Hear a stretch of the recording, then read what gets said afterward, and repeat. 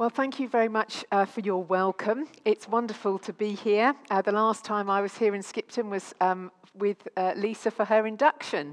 So that was a few years ago now. So it's fantastic to be back here and to see how you're getting on and to hear. And I've been very encouraged by what I've seen and heard and everything so far. And I just wanted to say that I'm just really delighted that this church is part of Baptist Together. I know that you're probably not known. Every church I go round to thinks that everyone thinks that we're not really a typical Baptist church. I hear that all the time. I do try and point out that not being typical is typically Baptist. But actually, everyone's in their own place doing their own thing, and that's great. But you're part of a family across the whole country, and we're really glad, and I'm so delighted that you're part of that, and just really encouraged by a lot of things that are going on here. So hear that, please. It's wonderful.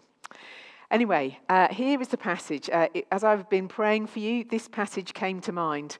As a post-Easter reading, it seemed fitting for the season, and as well as it seemed a sense for you as a church. And I wanted to explore this theme of authenticity.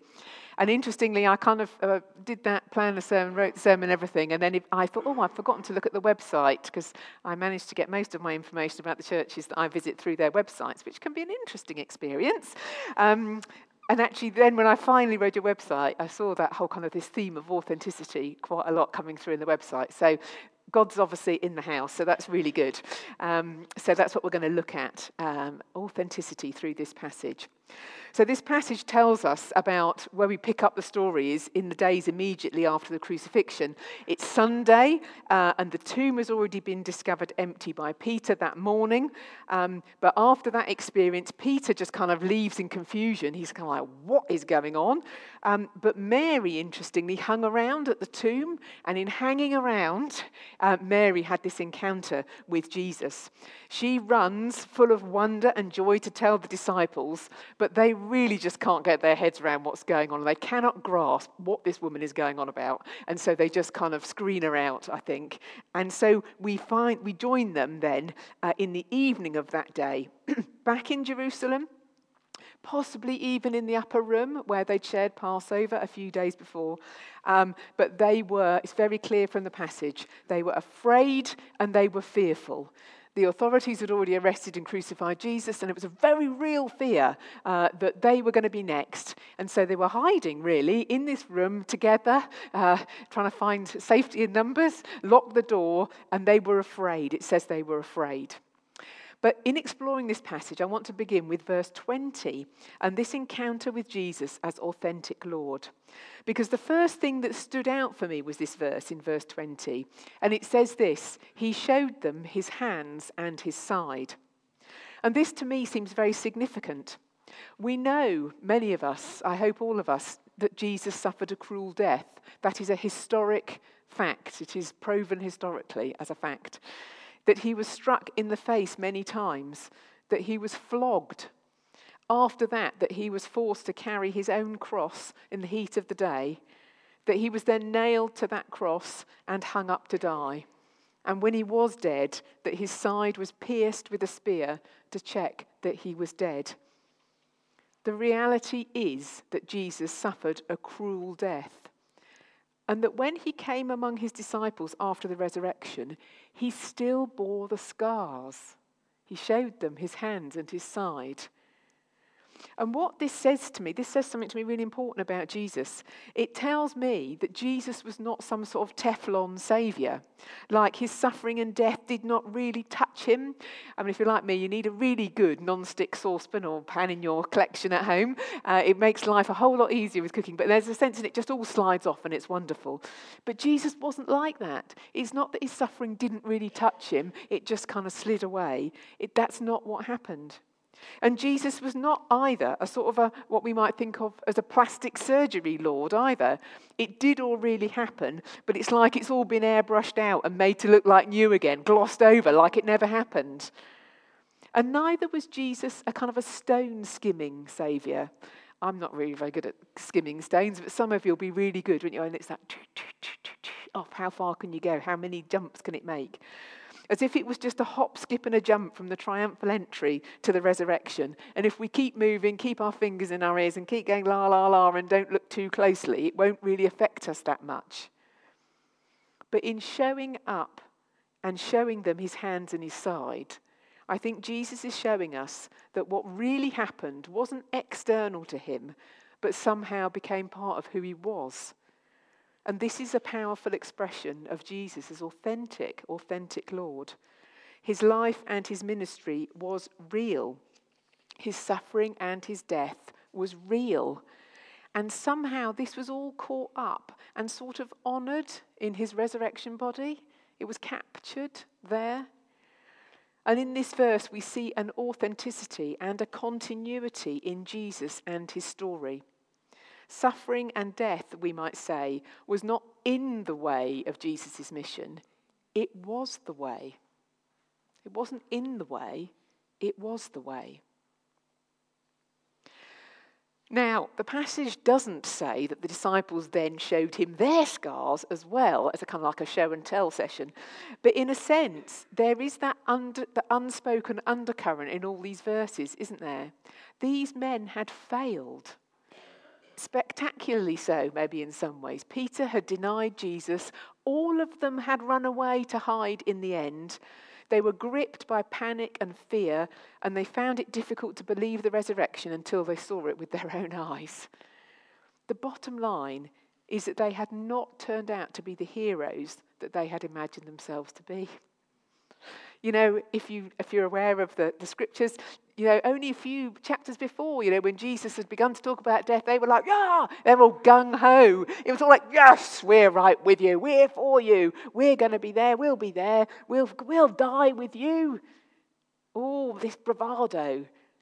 And actually, when the rubber hit the road, they didn't do it. They weren't able to do it. And I know that about me. I always think, well, in a crisis, I will be this great, amazing, but I know that I probably wouldn't. And they had to face up to that knowledge of themselves. They were not the heroes that they had imagined themselves to be, and they were acutely aware of that right at that moment. And it was in the reality zone of this authentic encounter between our scarred Lord and his bruised disciples that hope, healing, forgiveness, and renewal was born. The real Jesus met the real disciples, and together they kind of built from there. And I think that passages like this, it's the wonder of Scripture, isn't it? How it reaches down. And I think this passage reaches down through the years today and speaks to us right now as individuals from this passage. So let's just think, what does it mean, this passage mean for us as individuals? Well, verse 19, if we just look at that for a minute. Jesus comes among them and says, peace be with you. Now, peace here is using the Hebrew word shalom, a desire for peace, for blessing, for flourishing, for fullness in life. It's a very rich term. We just say, oh, peace. But it's a very rich term about the fullness of life and a very positive sense of blessing and flourishing. And maybe some of us are very familiar with this passage and we just kind of parrot it off, don't we? Well, the Lord came and said, peace be with you, peace be with you. You know, we just say it, it's just a thing. But let's just stop and think about that for a moment. Let's just remember all that had happened in the last few days. And if you stop and think about it, there might be many things that Jesus might actually have said when he turned up. If you think about it like that, mightn't it? It might have been quite a different conversation if you think about it. But what we need to notice here is that Jesus does not show up and greet them with anger. He doesn't greet them with condemnation or frustration or even a mild reprimand. He turns up and he greets them with peace and blessing. The real Jesus shows up and meets you just as you are, and he says to you, peace be with you. And I hope that that is your experience of Jesus. That you today can say, yeah, I've had that encounter with Jesus and I know that he comes to me and says, peace be with me. And if it isn't your experience, I hope it soon will be your experience. That you, the real you, might meet the real Jesus and hear him say to you, peace be with you. Jesus shows up, doesn't he? Scars and all. And in doing so, he shows us that the scars that have been inflicted on us by others, by circumstance, and sometimes even the things we've inflicted on ourselves, are actually real. They hurt. They were painful. They might actually still remain a mystery. We might not really still fully understand. But yet caught up in God's bigger picture, and by God's grace, our wounds are healed and find dignity and purpose and a kind of almost raw, authentic beauty. Because Jesus doesn't come to you as the Teflon Lord and say, your wounds are neither here nor there, let it slide off. Jesus doesn't come to you as the plastic surgery Lord to airbrush over your suffering, make it look like it never happened. Jesus doesn't come to you as the stone skimming Lord to say, keep going, don't worry about it, it's not really that bad. No, just as his suffering and scars are honoured as real in his resurrection body, so too is the same with us. And maybe you might have experienced something of this if you've ever had major surgery. 6 months after being appointed into this role, I was diagnosed with breast cancer, completely out of the blue. So that phrase about things not being in the way but being the way actually was part from my journal at that time. I think it was Evelyn Underhill who said it. Because I felt like I was in a new role, I was going, and suddenly it was like, stop, I'm going to spend months being ill, basically. And it was really like, Lord, what are you doing? And that word, this is not in the way, this is the way. And finding that place of how can I follow Jesus through what was going on. But anyway, through as part of my treatment, I had surgery and obviously have the scars from that. And then afterwards, I had radiotherapy. And if you've had radiotherapy, you know you have to go and have these tattoo marks tattooed on you. So, hey, I have a tattoo. Shows a sign of my age of what my tattoo is, of course. You have these tattoo marks, just little tiny, tiny dots, 4 of them, so they can line you up on the machine and make sure they get it right each time, of course. It was a kind of a surreal moment. I went to have the tattoos done in the morning, and I think I was preaching in the afternoon in Wales or something. It was kind of like, whoa, this is weird in my head. But anyway, we did it. So you have your tattooed, and after I'd had my treatment and whatever, there are occasionally times when you just glance, and I see the tattoo, the little dot. You just glance at it and notice it again. And in the early days, I looked at my body and the tattoos, and I felt a bit battered and some sense of loss. But over time, I began to choose to see those marks and scars differently. I could see them as the struggle and the challenge. I could see them as a mark of the mortal dread of, the possibility of dying an early death. But actually, I chose to see them as a sign, as a reminder of God's presence and faithfulness, as marks signalling my ongoing life, not my dicing with life, and as scars that bear the invitation to cherish more deeply the precious things of life. Because, of course, when you go through that, if you've been through it yourself, you'll know that you suddenly really start appreciating things. And that's part of the grace of it, the blessing, to realise what is to be cherished and to have the opportunity to cherish it. So those tattoo marks and that scar is part of me now. It's part of my story. It's part of shaping my future. And it's the marked, slightly battered me that Jesus meets.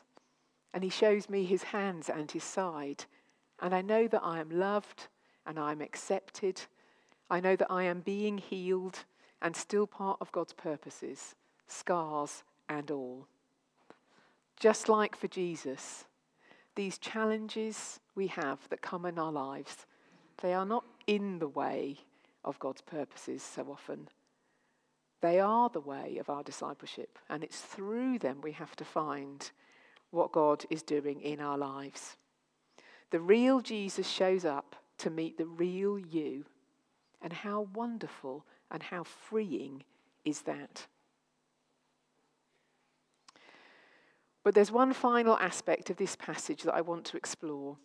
There's something significant here about being together And this helps us to see what the authentic church looks like.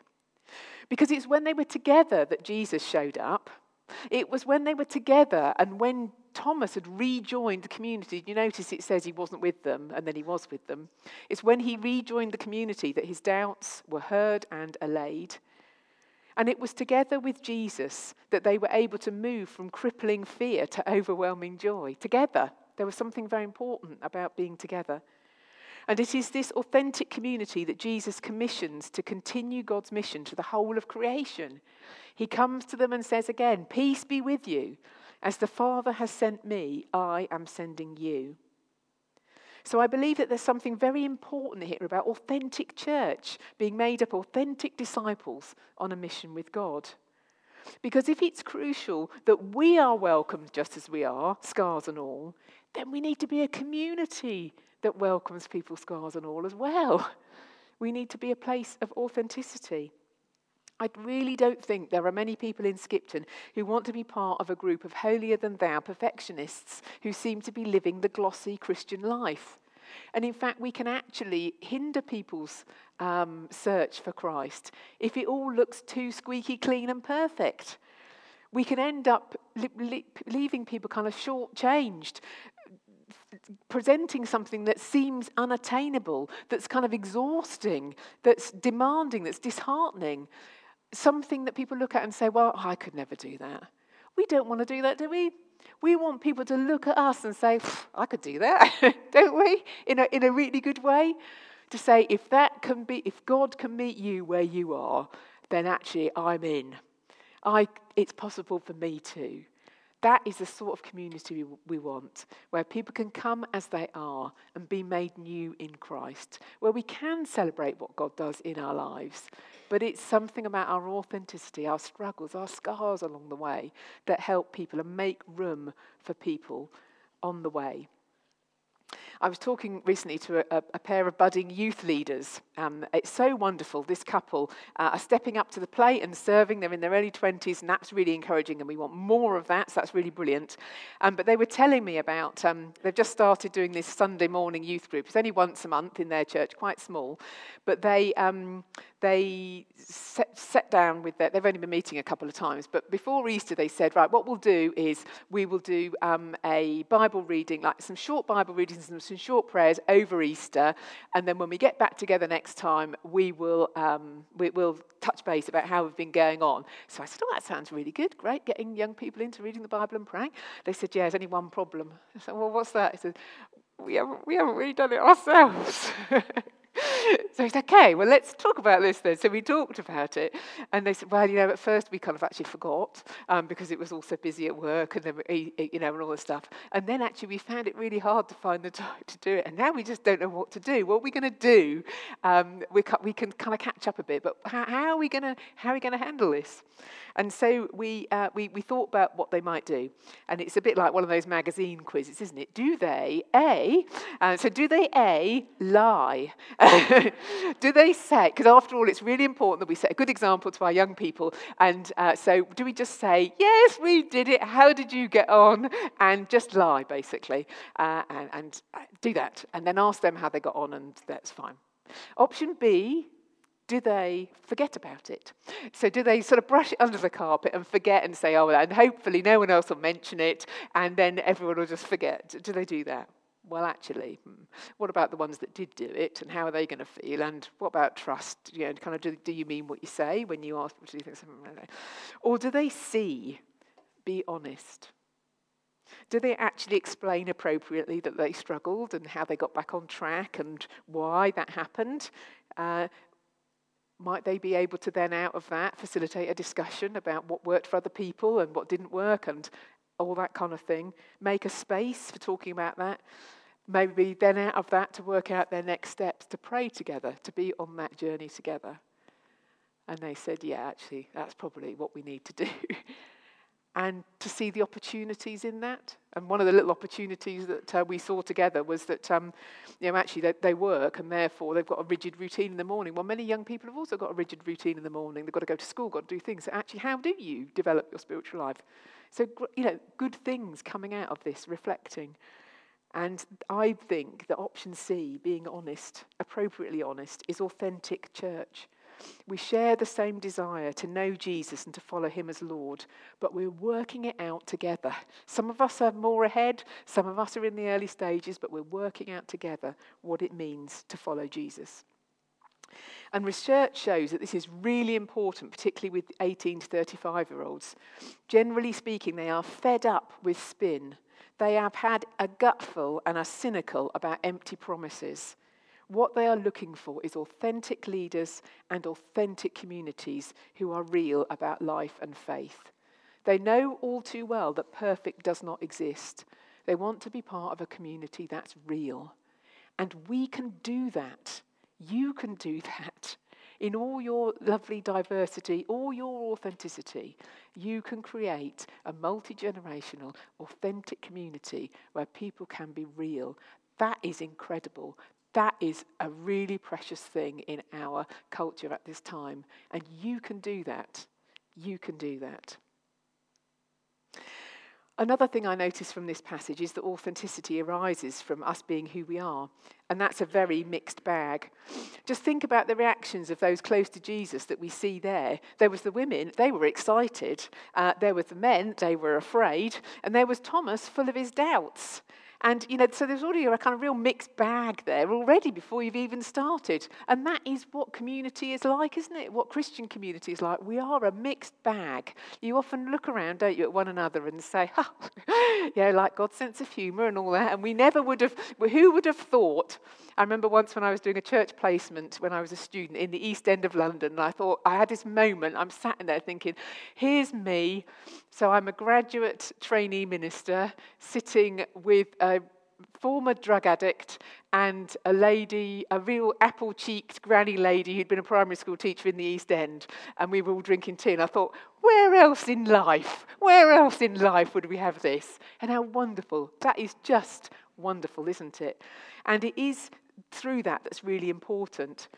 And the different personality types, I think, we've got to kind of go with it a bit more. You see very obviously there the whole Thomas thing, isn't it? He says there, well, unless I see it. And interestingly, the word says, he says, I won't believe. Actually, the strength of the Greek underneath that is, I'll never believe it. He's not kind of dilly-dallying around. He's like, give me the evidence and I'll believe it. He was one of those kind of people. He was kind of level-headed. He wasn't going to be swept along with all these emotional types with their silly visions and things. And, there is a place for these people, and they're just different. I heard recently from a regional minister about an elderly gentleman in a church meeting. They were talking about the future of the church. The church has become quite elderly. And they were talking about, they've tried many things over recent years, and they're really seeking God, and they're talking about a community pioneer. And as the church meeting went on, there were so many questions, probing questions. Oh, what about this? What about that? What about it? Just like very Thomas-like, unless I see it. It was that kind of feel of a meeting. And at the very end of the meeting, when they'd been around all this, the regional minister was thinking, I'm not sure this is going to fly by the end of it. But at the end of the meeting, this man stood up. And there's always that wonder, isn't it? You've got the moment when you hold your breath, okay, this is going to kill it or not. What's he going to say? And he stood up. And he's one of these level-headed Thomas critical thinker types. And he stood up to speak. And in the end, he said, well, we've had a long discussion. We've looked at all these questions and I've thought about it and whatever. And he said, I'm in. I'll do this. And I will put some of my life savings to this. And the others did the same too.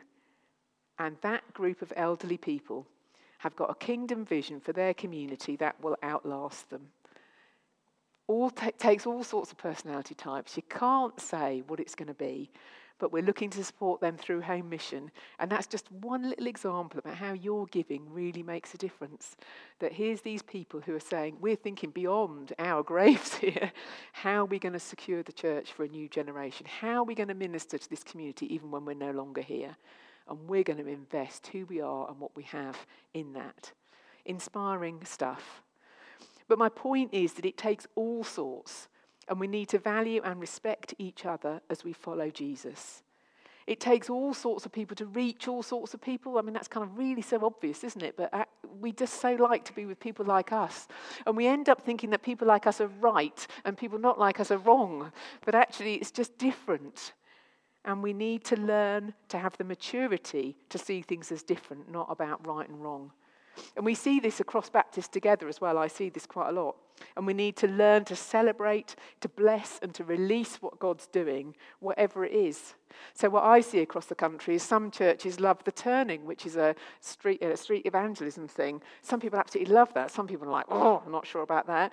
We've got Spirit Cafe in Sheffield. Some people absolutely love that. Really connects with emerging adults. Other people look at it and think, oh, that might be a bit dodgy.